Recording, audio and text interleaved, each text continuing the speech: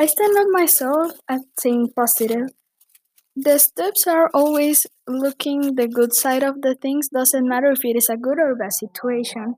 An anecdote is when my aunt died. I think it was a really bad situation for me, but I stay positive because I think that's what she will want it, and I want to make her happy in heaven. It is good to do it because it makes you take the right decisions. The best way to do it for me is staying positive, and the worst way to do it for me is telling you that you are a bad person or something like that because it makes you disappoint of yourself.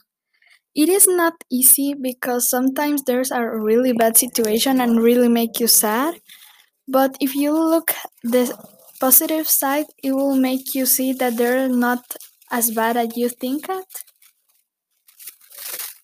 And that's all. Thank you, Iris.